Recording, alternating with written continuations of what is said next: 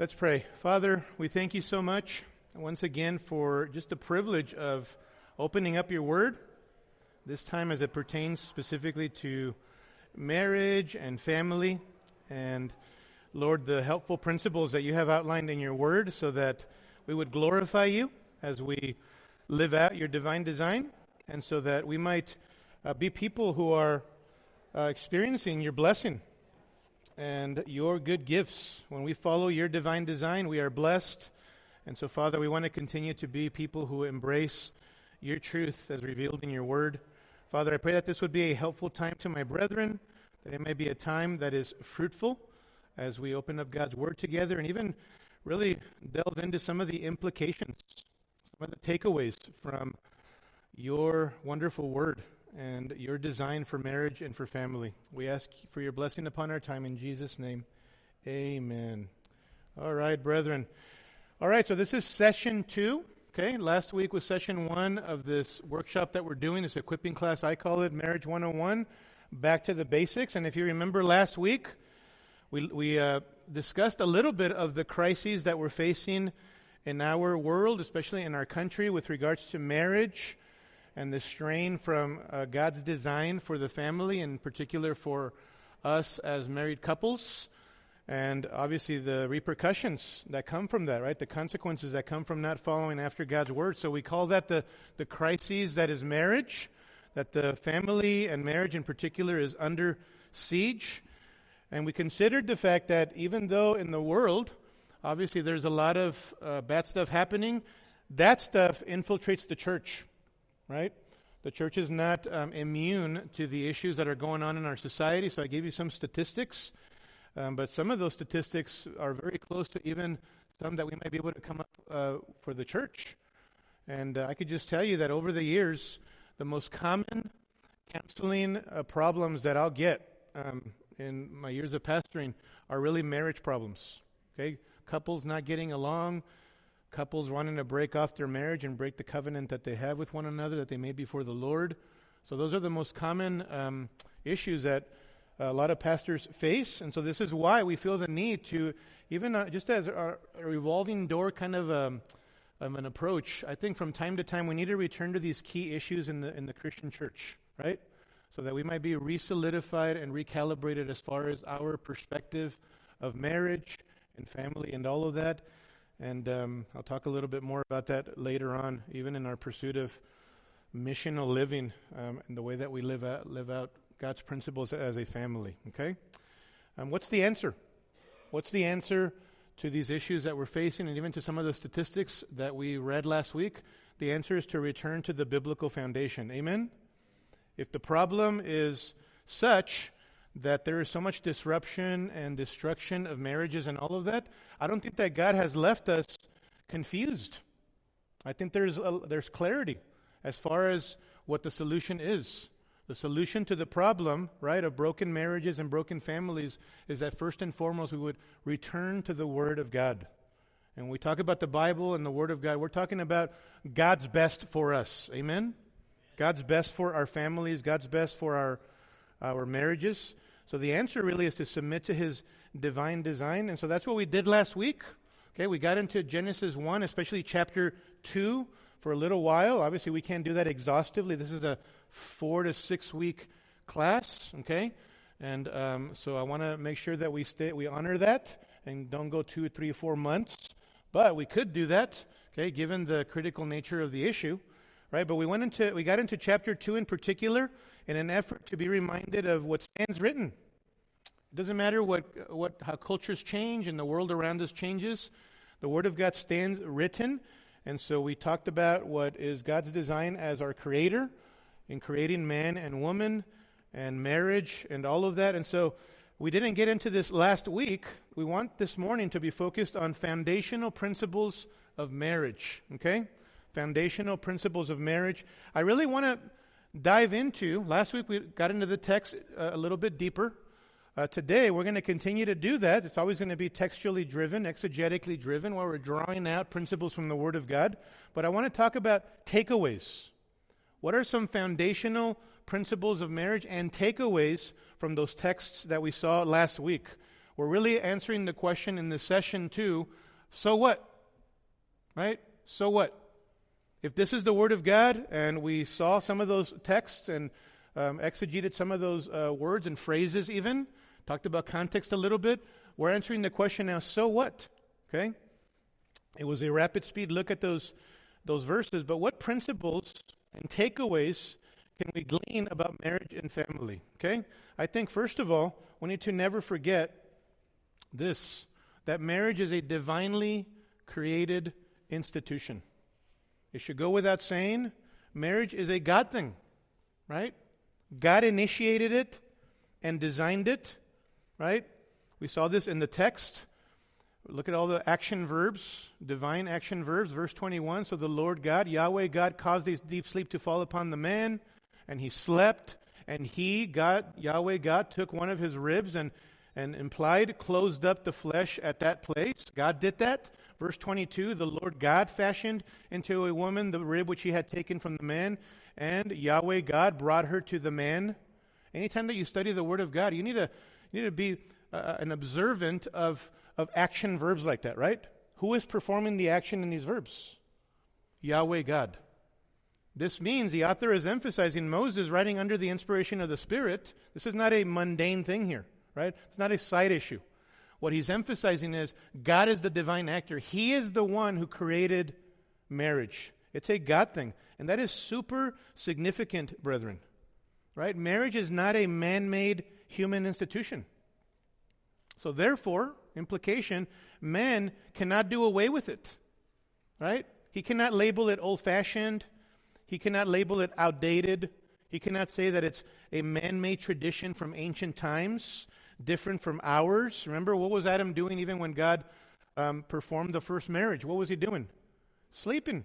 He was knocked out, right? This is a God thing. So man cannot redefine marriage, right? God is boss.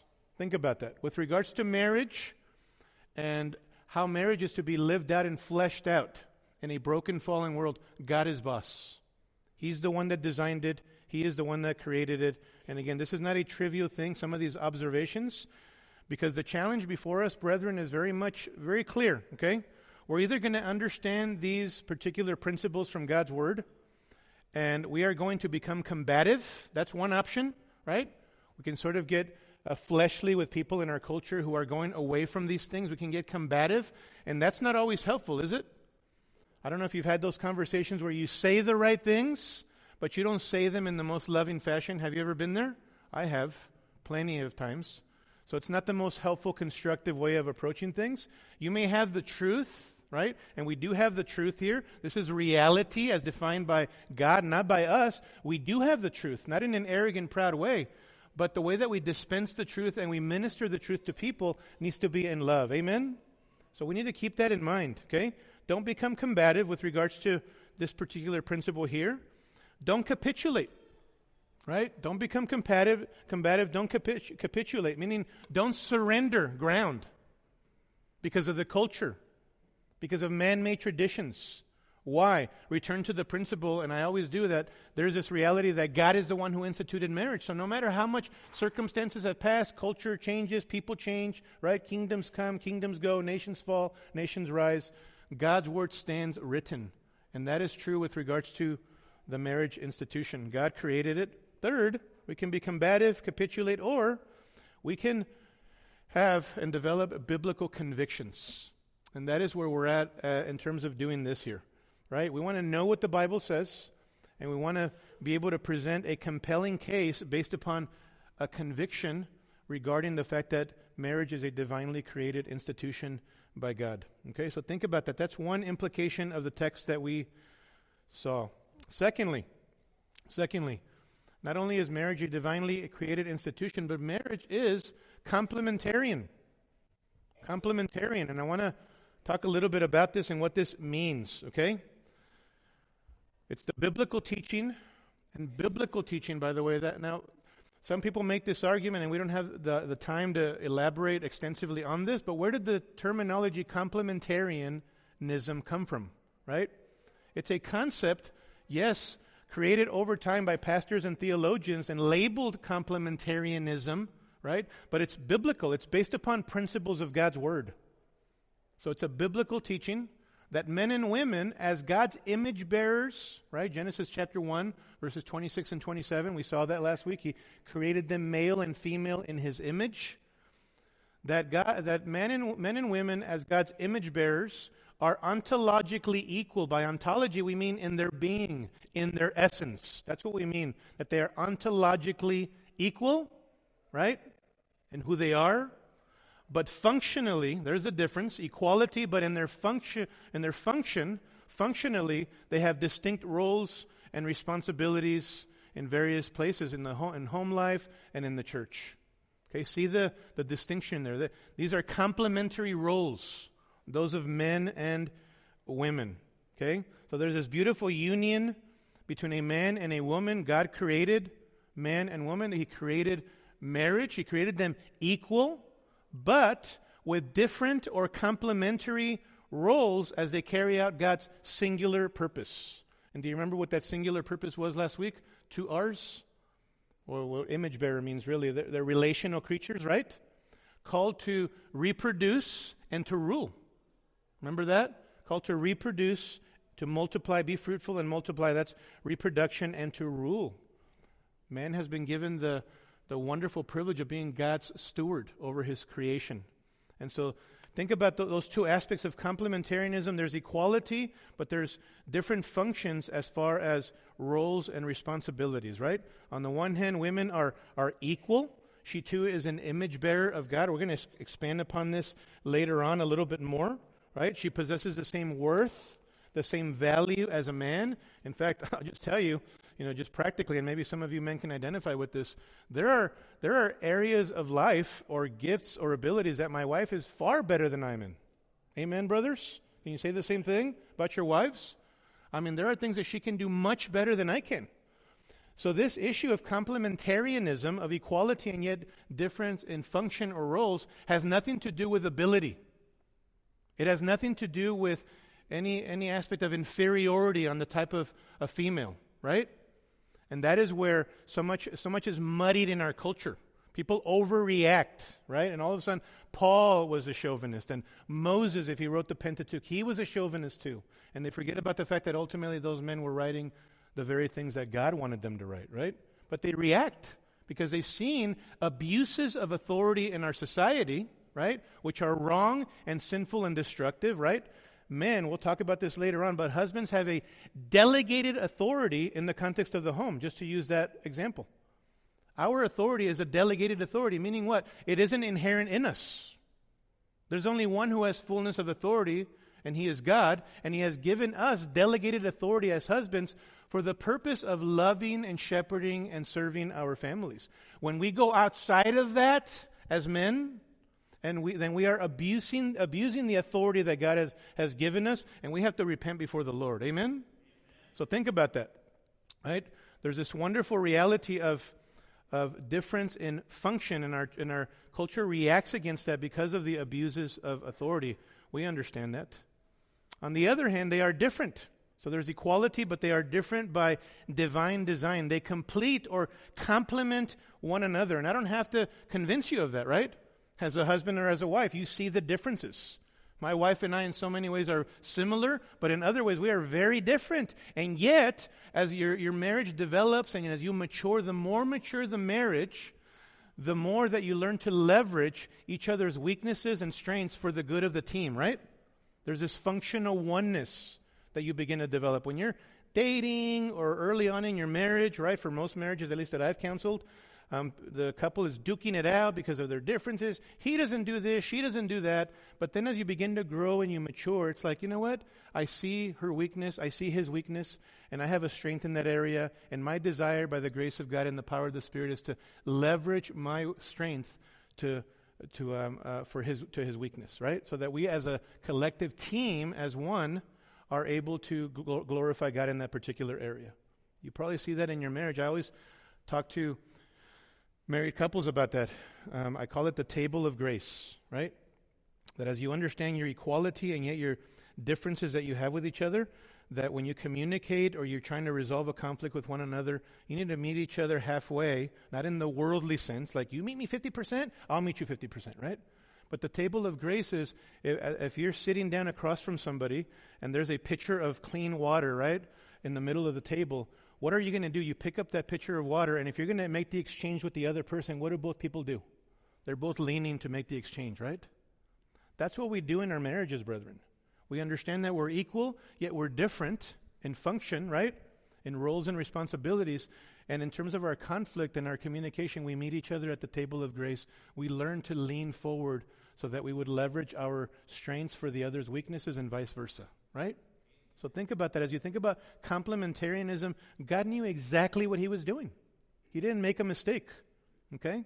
So this is a labeling, right, of a concept that is a biblical concept, this issue of complementarianism, right? Opposites attract, and I don't have to tell you about that. And so we learn to leverage those beautiful differences to achieve a common purpose of glorifying God in our marriages. What's the opposing view? There's this view called egalitarianism, okay, or the egalitarian view.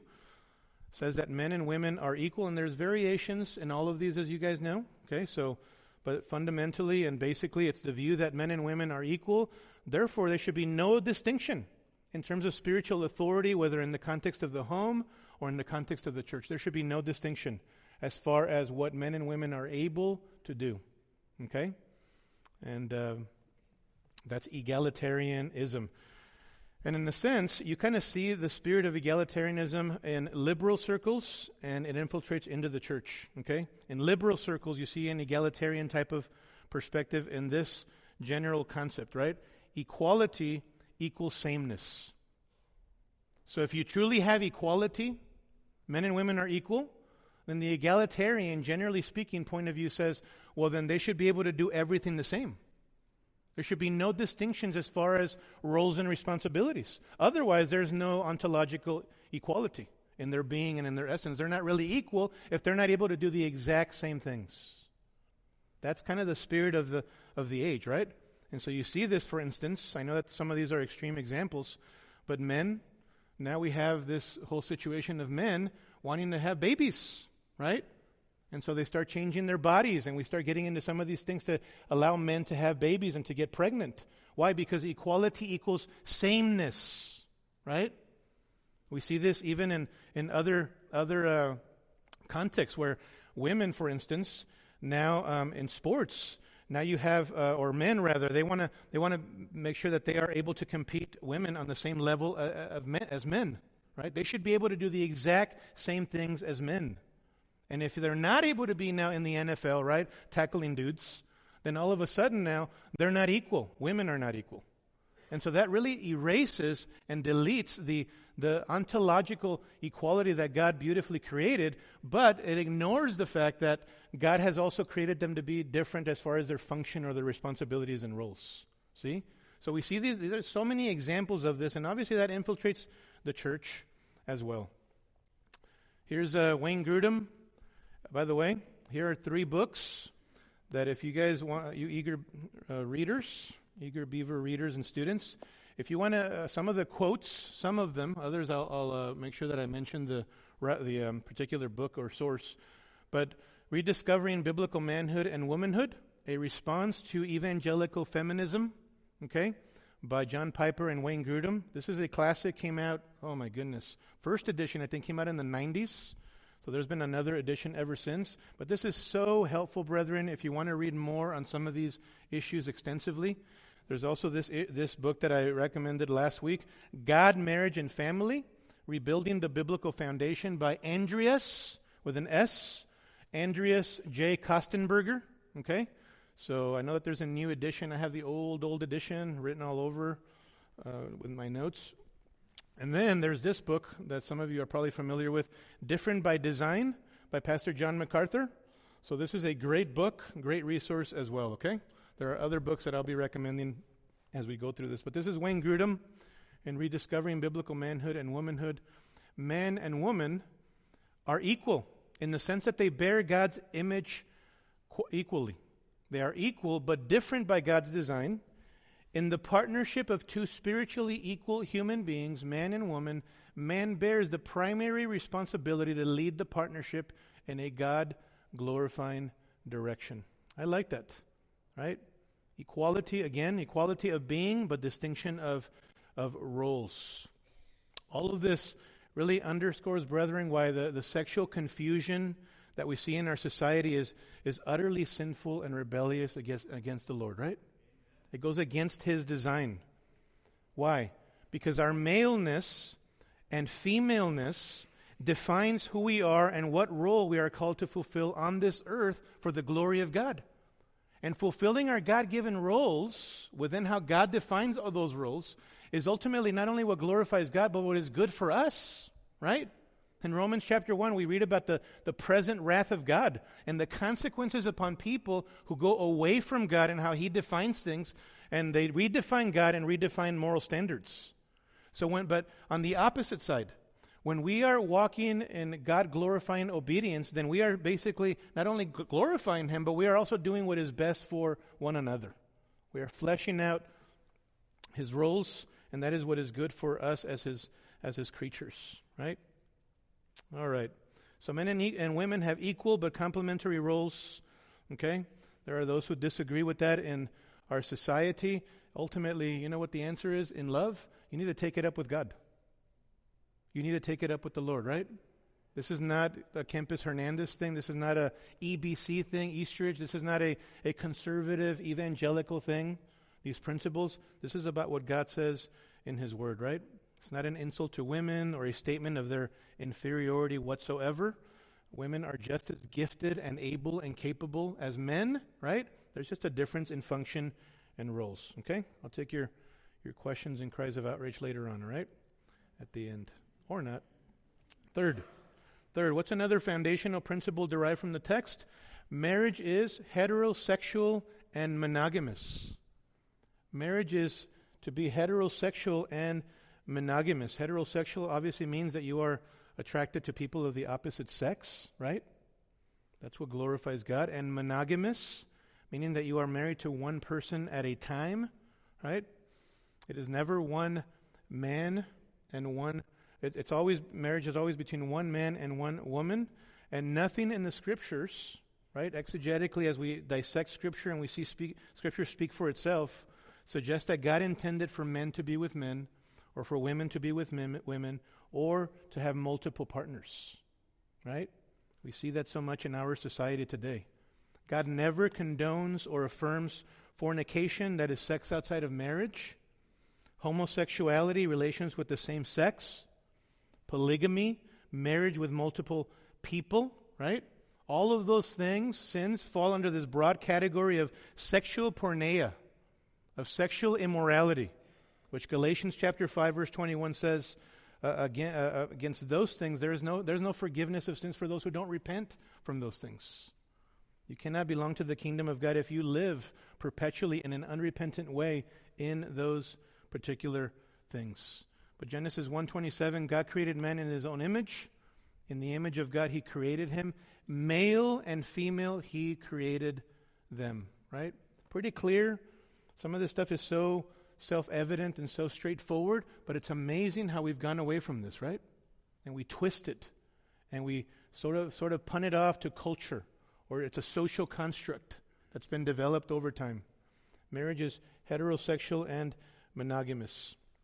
Fourth, marriage is permanent. Marriage is permanent. This is another foundational principle, right? In verse 24 of Genesis 2, for this reason a man shall leave his father and his mother and be joined to his wife, and they shall become one flesh. There's this fusion or this gluing of two people together. Like I told you last week, we can look out right now and I see couples out there, right, who are married, and I see two people, two individuals, but really before the Lord, because of the covenant that you made before the Lord, you are one, right? You are one. You are fused together inseparably and indestructibly. And so marriage is to be permanent according to God's design. You are now one flesh. Interestingly, about 1,500 years or so after Moses, right, penned this, Jesus in Matthew chapter 19 verse 6 says, they are no longer two, but one flesh. That a husband and a wife are no longer two, but one flesh. What therefore God has joined together, let no man separate. And if you know the context of Matthew chapter 19, right? Again, the religious leaders, over time, there are traditions that are developed, and they're coming to Jesus, and they're basically asking him, hey, on what grounds can we divorce our wives? I mean, after all, Jesus, Moses even said, right? Let him give her a certificate of divorce. So Jesus cuts to the chase, gets to the heart of the matter, and basically exposes them and says, it was because of the hardness of your heart that Moses said that, right? And so basically he talks about provisions that got made through Moses because of living in a broken, fallen humanity. And I choose my words carefully, right? The two grounds for divorce, right? Legitimate biblical grounds for divorce are unrepentant adultery and when a non-believer abandons a believer. Those are the two grounds for divorce. They are provisions made by God. They are not outs.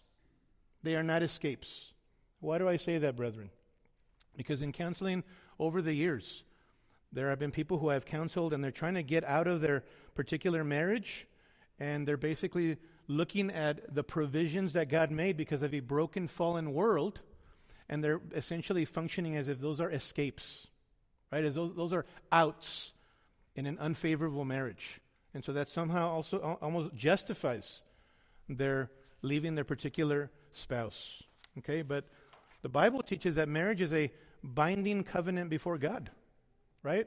Last week somebody asked about the marriage ceremony traditionally and how that developed over time. There are so many views on that and all of that. Some people even believe that within Christian circles, it was really during the Reformation when some of those things were even more developed as far as the marriage ceremony. You can talk about Romans 13 and the governing authorities, right? How we are submitted to the governing authorities, so therefore we're accountable to the state, right? To the government for those things. We can talk about all of those traditions, but ultimately at the end of the day, it's a covenant before God, right? It's a covenant before Him. In Matthew chapter 5, Jesus said, let your yes be yes and your no be no. So therefore, if you're making a promise, it means something. In our day and age, in our culture, you understand this, people's word means little to nothing. But when you're talking about a covenant of marriage before the Lord, it means everything. Like you actually stood before God at that marriage ceremony, in that auditorium or wherever, in that particular chapel, and there were people out there, yes, and that's significant as well. And certainly the state, the government and all of that has authority over that, right? Limited authority over that or delegated authority. But ultimately, at the end of the day, it was before the Lord that you made that covenant promise. And so when you walk away from your marriage, that is the issue. It's a vertical breach of your relationship with the Lord because you made a promise. And that means something to the Lord, and that means something to your spouse. So think about that, the permanence of marriage. I like what John Piper writes in one particular book, This Momentary Marriage. If you want to read a smaller, readable book, it's a little bit philosophical, but very biblical, I think. John Piper, This Momentary Marriage. He says, marriage is not about remaining in love, okay? And if you read the context, he's essentially saying marriage is not primarily about remaining in love. It's about keeping covenant. Think about that. Marriage is not primarily about remaining in love.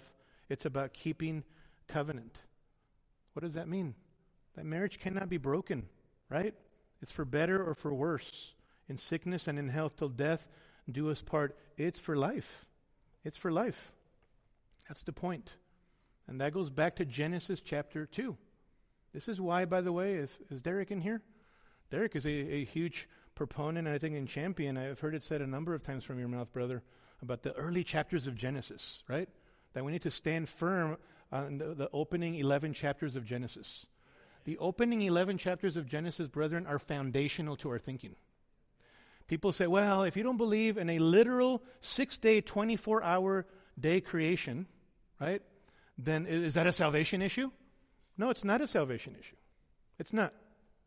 But if exegetically, right, and the etymology of the word yom for day and all of that means ages and something different, and if you're questioning the authority of God's word in the opening chapters of Genesis, where does it end? Right? Where does it end? It's a slippery slope for you, right? And so we have to be very, very careful. These principles are from the foundational chapters of the Word of God. And in God's providence, even in our Bibles, they stand at the very front, right? Genesis, the book of origins. And so we cannot just dismiss it based upon cultural norms of our day, as if they're just social constructs, some of these principles. Marriage is permanent. As a side note, this is why I always say to kids and youth, and some of you singles out there, okay? Be careful who you choose. Marriage is for life. Right? Don't compromise. Right? Don't be unrealistic in your expectations of who you're going to marry and all of that. You're a sinner saved by grace. They need to be a sinner saved by grace as well, right? Growing sinner saved by grace. But don't compromise who you marry. Okay? You're not expecting a perfect person, but are they progressing towards sanctification? Are they growing? Because it's permanent. Right? And once you get to that altar, right, at that auditorium or chapel, putting a ring on the finger of that particular person doesn't change their character. They don't, right? Right, brother? Really? I mean, you don't become a different person. You're marrying that person for who they are, right? Obviously, if they're a believer, they're going to grow just like you're going to grow. Progressive sanctification, right? But, listen, be careful who you marry. It's for life. Okay? Be wise. You know, they say, Pastor Kempiz, I really want to get married. I really want to begin to date and all of that. Listen, be patient, right? I always say to singles, be God's kind of man, be God's kind of woman so that you attract God's kind of man or God's kind of woman, right? Be God, right? Because the question is always, well, what should be my non-negotiables, right? What kind of a person? What are my core things? And then what are the secondary things that are my preferences? You know, those things are good to talk through and even seek biblical help for that from older godly couples and individuals. Sure, have that conversation with them. But at the end of the day, just recognize, right, that you're going to marry that person for who they are, right, with imperfections and sins. And they're not going to change just because there's some ceremony that takes place, okay? For the rest of us, don't buy into the culture, brethren, of unfaithfulness and a lack of commitment. Over the years in counseling, I get weary of people who complain that their spouse is not satisfying or fulfilling them enough. Right? Listen to me. Your spouse was never meant or designed by God in a broken, fallen world to fully, completely satisfy you. What? Are you kidding me? Right? By the way, husbands, don't say that right now. Amen to that, right? Because your wife will have a conversation. What do you mean by that? What do you mean, right? But can we be honest, right? Some people have that perspective that I've counseled. It's like, well, they're not making me happy. They're not fulfilling me. It's like, well, tell me about that. We have a conversation, a fun one over time, right? That kind of mentality, right, is wrong. It's erroneous. It's sinful. Because your spouse was never designed in a broken, fallen world to fully, completely satisfy you. The only one who can do that is Christ. He's the only one that can do that, right? John chapter 15, right? Abide in me and I in you. Apart from me, you can do what? Some things? You can do nothing. So we need to abide in Christ, right? I love, there's a lady that I know, and years and years ago had a pretty defining moment in her own walk with the Lord and even in her marriage with that little prepositional phrase or phrase in Ephesians chapter 5 and 1 Peter chapter 3, as unto the Lord. As unto the Lord, ladies. Right? That your fulfillment and your satisfaction and the way that you flesh out your role in the context of your marriage and how you serve your husband and your kids, even if you are more empty nesters and all of that, and the way that you minister is as unto the Lord. Because your husband is not always going to fulfill you. Amen, brothers? Same thing for us as men. It's as unto the Lord. As unto the Lord. We're doing this for the glory of God. Sometimes it's hard to forget that, but that's going to guard us from when there are unmet expectations from our spouse. Things that we expect, even good things can become idols, right? You might, well, I really want him to love me. Good thing or bad thing? Good thing. I really want her to stop nagging at me. Good thing or bad thing? Good thing, right? But when you don't get it, Whoa, a lot of amens in this. Whoa, man, carry those into the second service, brother. It's when you don't get those things that your heart is exposed, right? All of a sudden, those things become an idol for you. Your husband doesn't love you, treat you the way that he should. He's not being sweet. He's not listening the way that he should. And all of a sudden, it's like, well, this whole woman submitting to her husband thing isn't working, right? I'm done with that. As unto the Lord. You step back. Wow, I need to live this before the Lord. God is not giving me instructions so that I could function like a utilitarian, right? I'm gonna follow His commands as long as it works and I get what I want from my husband. That cuts both ways, right? Same thing for us as husbands. We don't love our wives so that there could be sexual intimacy, right? And we'll talk about that later on in the next few weeks. Right? Some husbands, it's like they're going to be kind and listen to their wives because they want something from that marriage in particular. We shouldn't function that way, brothers, right? So Christ is the only one who can satisfy us in our marriage. But we do live in that kind of utilitarian society. I'm tired of this mentality of, I'm tired of this pair of shoes, this person, right? That pair looks better, so I'm going to go find somebody else. That's the way that people function. Or they say, I've fallen out of love. Have you ever heard that? I don't feel the same way anymore, right? We don't dismiss feelings or emotions or anything like that. We certainly, how many of you wives want your husband just to say, well, I'm in this marriage because I have to, but I'm going to serve you, right? How many of you ladies are satisfied with that kind of an attitude? No way, right? It's like, dude, what's the matter with you? You want there to be emotions. You want there to be affection and tenderness and all of that. Same thing for us as husbands, right? But some people are driven by emotionalism. And so when they don't feel certain things that they say that they felt before, it's like, well, then we must have fallen out of love. Well, love is an action, right?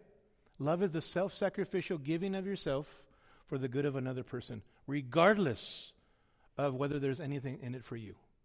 The self-sacrificial giving of yourself for the good of another person. All right, enough of that. Marriage is permanent. Marriage is exclusive. Marriage is exclusive, right?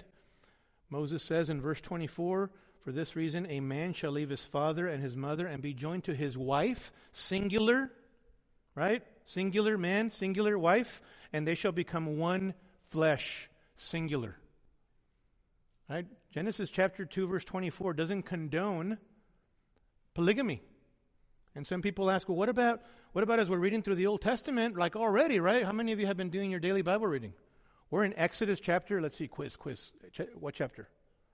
Yes, that's what I'm talking about, right? But already in the book of Genesis, what have you noticed with the P word? A lot of polygamy, right? What's up with that? And Genesis chapter 2 verse 24 says that, right? Singular, one man, one woman in marriage, right? Being fused together, being glued together into one. What's up with this polygamy thing? Well, a couple of things, right? Hermeneutics means the principles of Bible interpretation. Hermeneutically, understand this. There's a difference between prescriptive and descriptive in Scripture. Put on your lenses, right, as a Bible interpreter. And when you go to Scripture, just like any other literature, we're not talking about some magical formula when you interpret Scripture, right? These are at face value the same principles. I was an English major, and I applied the same principles to the interpretation of literature and poetry and all of that I apply to Scripture, with the understanding that this is not just another book, amen? This is Holy Scripture, so I need the illumination of the Spirit of God, right? So don't humanize it so much. But we also don't spiritualize it as if, well, this book is to be interpreted very differently. It's all, who cares about typical, normal, straightforward, grammatical, hermeneutical principles, right? No, same principles. And when I interpreted poetry and literature and all of that, there was a difference between prescriptive and descriptive. What is the difference? Descriptive is just telling you the facts of what's going on, right? This is what happened, right? Descriptive.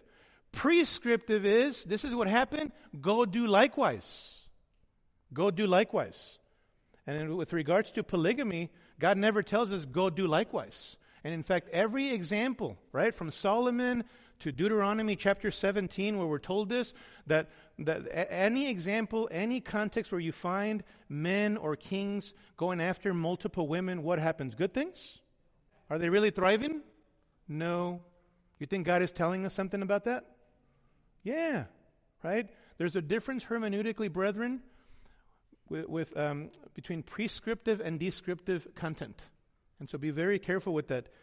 Marriage is exclusive. One man, one woman, right, leaving his own family, that is obviously his own parents, and cleaving or being joined or fused, glued together to his own wife. They are now one flesh. There's a fusion of two lives into one, right? No one should have, an implication of this, no one should have then the same place that your spouse holds in your life.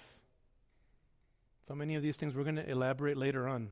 But in your attitude, in your heart affections, in your actions, if marriage is exclusive, right, between one man and one woman, in your heart there should be no one else who takes that place. No one. Oftentimes it isn't so much external, but it's an issue of the heart, right? Thinking, our affections, right? Our actions, all of those things should be devoted actions. We should all be, 1 Timothy chapter 3 tells elders that they must be one woman men, right? He must be a one woman man. That's literally what that means. Husband of one wife, literally a one woman man.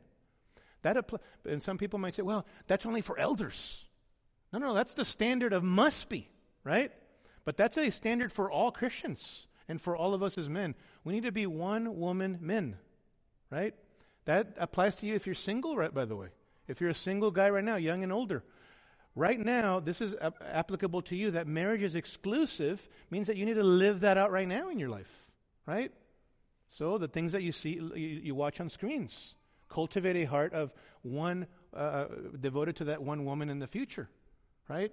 Dating around, be careful with that, right? Having this utilitarian kind of mindset where you're dating multiple people and using them for your own selfish purposes. That is not being a one-woman man. Same thing for you ladies who are single, same thing. That you're always careful because because of the exclusivity of marriage, you recognize that right now you need to flesh that out, or you need to be devoted to that one man that God has for you, if that's what He's called you to, right? To be married. So you flesh that out right now and not leading guys astray, right? When you spend time with a gentleman, a brother in the Lord, right? How do you conduct yourself? In purity, right? Same thing with you young men. You need to treat sisters in the Lord as sisters in all purity, Paul says to Timothy. Teach these principles to young men, that they are to treat their sisters in the Lord as just that, as family. Think about the implications of that for purity.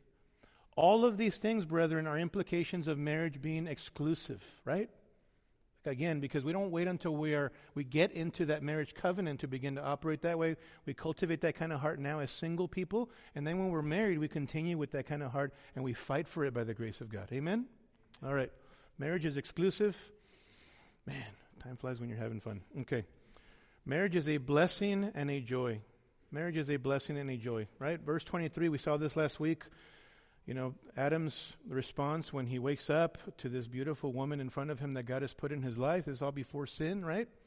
He doesn't say, this is now burden of my burden and pain of my pains, right? How many of your Bibles say that? What does it say? It's poetry, right? The sense is like, she is part of me, taken from me, for me. That's the sense of the poetry there, okay? For me. There's this gratitude, and I told you last week that in our moments when we're walking by the Spirit, brothers who are married like me, when we're walking by the Spirit of God and we are yielding to the Spirit's leading into His Word, right? That's the attitude that we need to have towards our wives. So when we don't have a heart of gratitude and contentment in them, celebrating marriage, we need to repent of that from the heart. Amen?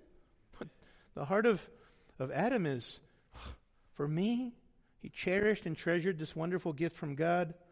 They are now partners, not rivals or enemies. Later on, we'll look at 1 Peter chapter 3, verse 7, which I think one view of that is that the grace of life is referring specifically to marriage. We'll talk about that a little bit, but Ephesians 5, think about this. Marriage is a blessing and a joy. You have the opportunity as a husband and as a wife, as a married couple, to show the world something of the glory of God, as seen in Christ and the church.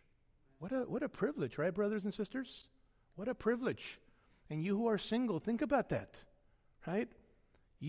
One of your great motivations for wanting to be married in the future is this: I want my marriage to reflect Jesus and His church, right? To be a reflection of His glory.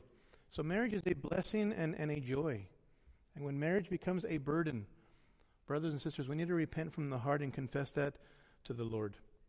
I think in all of this, we need to recognize that there's a battle of worldviews, right? There's this battle of worldviews. The Bible says a man and his wife in an exclusive covenant relationship. What does the world say? As many partners as possible, acting as if you're married, polygamy essentially. The Bible says marriage is for life, faithfulness and permanence of marriage. The world says it's okay to commit adultery if you're not satisfied. It's okay to get a divorce when you're sick and tired of your spouse. Differing worldviews. The Bible says the man and his wife will become one flesh in a heterosexual monogamous relationship. The world says homosexuality is acceptable. In fact, you not only need to support it, you need to promote it. Have you noticed? Don't just support it, promote it. Is there forgiveness for every sin, brethren? Yes. Always remember that. I think there's a sense in which homosexuality and immorality in that particular category, it's a downward spiraling kind of a sin, according to Romans 1. It is a sin, but it's a different kind of, deeper kind of sin, okay? So make sure that you recognize that, according to Romans 1. However, is it the unpardonable sin? No.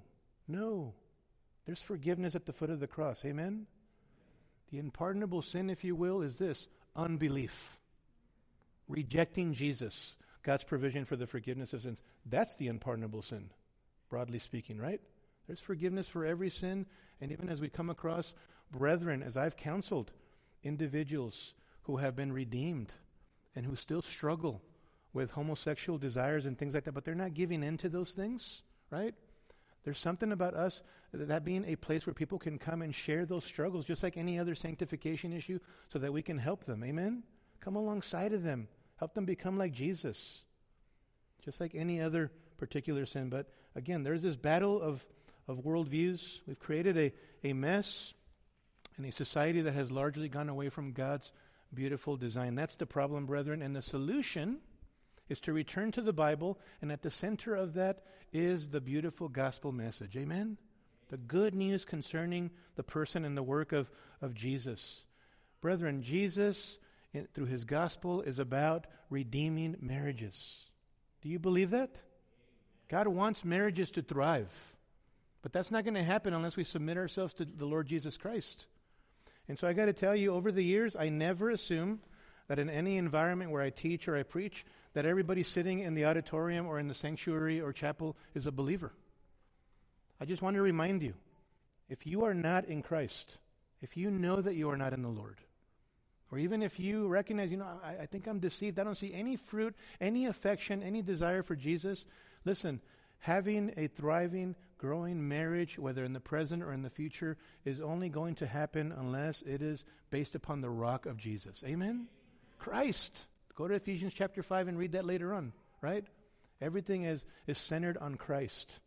I don't know how people grow in their marriages and cultivate a godly marriage without Jesus. In fact, it's impossible. I don't know how people do it without Christ. And I tell them that. Where it begins is you need to commit your life to Christ. And so that's where our commitment needs to start, brothers and sisters. All right. Questions?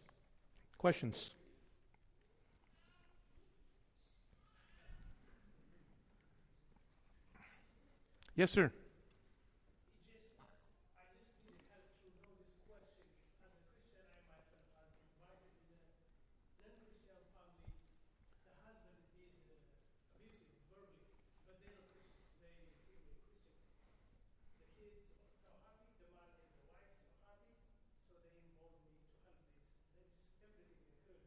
The husband is verbally abusive or physically abusive?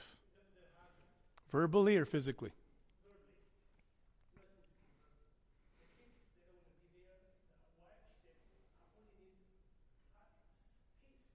Mm-hmm.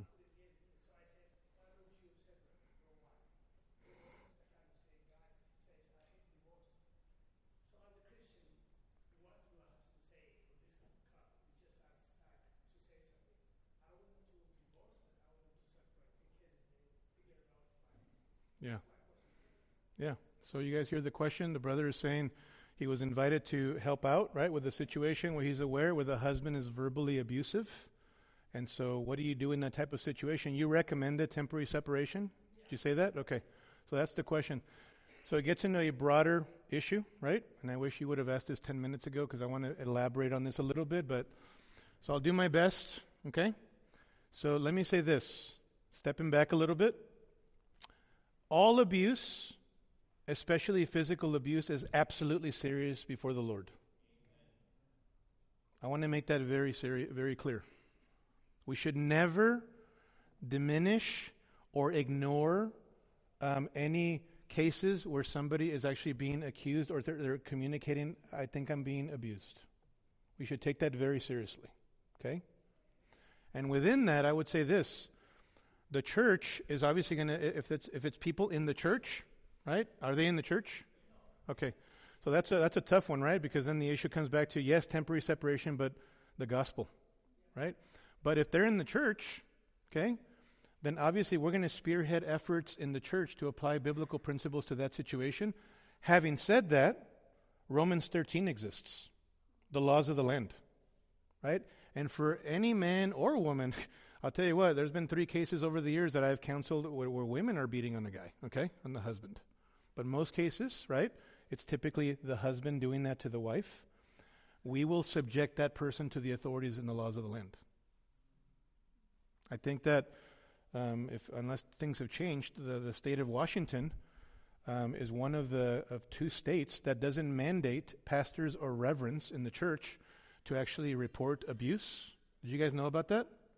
You know what I say to that? I don't care. I don't mean that proudly. I don't mean that arrogantly. I mean it. I think ultimately that's where the government has limits to their authority, right? So if in the state of Washington, somebody is beating on somebody else in the context of the church, I as a pastor, I'm not going to say, well, the state of Washington doesn't mandate me to do that. So, oh well, no, I'm going to subject that person to the laws of the land. Okay, that's what's going to happen in our church, and I'm sure that the elders agree, with regards to that, because we've kicked this around a little bit. So, abuse is serious, right? Obviously, brother, you understand this. When you get in counseling, there's so many definitions of abuse today, pendulum swings, that we have to be very careful because there's a secular culture that is largely shaping now even that kind of terminology. So what does that mean? That in counseling, we take it serious, but clarity is a huge thing for me. I want to sit down in front of people and ask questions and hear their hearts and understand the dynamics and the history and specifics and examples and all of that as a pastor so that we get clarity, and then confirmation. And if indeed somebody is doing that, obviously the laws of the land, right? There could be temporary separation. I do believe in that. Over the years, I've counseled people to temporary separation. Okay? The difficulty is this. Is abuse, physical abuse, let's put it in that category, is physical abuse, is it mandated in Scripture that when there's physical abuse, that is an out, and that is divorce? Well, the Scripture is silent about that. So what does that tell us? It's a wisdom issue, right? So we take it serious, we get clarity, and we confirm. We subject somebody to the laws of the land. We begin to engage them as pastors in the context of the church. Okay, but the laws of the land, somebody might wind up in jail because of the fact that they're doing that, right? And so that might be a moot point at that point. And you know what? They need to answer to the Lord for those acts. They do, because God has established the laws of the land, Romans 13, to protect the innocent and to punish the evildoer, right? Obviously, we have a government these days that is doing the opposite, right? Way too much. But still, we look to those opportunities for the government to do their job, right? So then in counseling, we might let's say that they don't wind up in jail. We're going to get them separated, and now we engage both couples counseling and individual counseling, okay? Until the Lord makes it absolutely clear and confirms through all of those steps that couple, something happens where they cannot be together, we are going to take every step to flesh out what Malachi says, I hate divorce. God says, I hate divorce. So my first response as a pastor, looking at the biblical data and what God says, is not, adultery, abandonment, or potential abuse, divorce. I don't think that should be our response. I think wisdom, sitting down, clarifying, confirmation, subjecting them to the laws of the land, counseling couples individually, engaging, putting their feet to the fire as far as the principles of God's word and the practices, right? Implications of God's word. Through all of those things, brother, we would engage. Yeah. Is that helpful? Now, your difficulty is that they're not in the church. I still think that the laws of the land, right? But the other part of it is, brother, the gospel. The gospel is about redeeming marriages, right? And ultimately, that's what Christ wants that marriage to thrive, right? If they're married, they should not be looking to get out in that situation. That should not be your first encouragement either. But temporary separation, absolutely, because you need to protect the person who is being abused. Absolutely, yeah. It's 11:01. Why don't you come up to me after, sister? Okay, let me close this in prayer. Whew. And we can return to this particular question next week as well, okay? All right, let me pray. Father, thank you so much for your precious people, for their teachability and humility, and for the clarity of your word. I pray that, Father, you would help us to be people of the book, people of your word who are not shaped by the culture around us, even with regards to marriage, family, and some of these very critical issues, Father, that require so much of our compassion and mercy. We pray in Jesus' name. Amen. All right.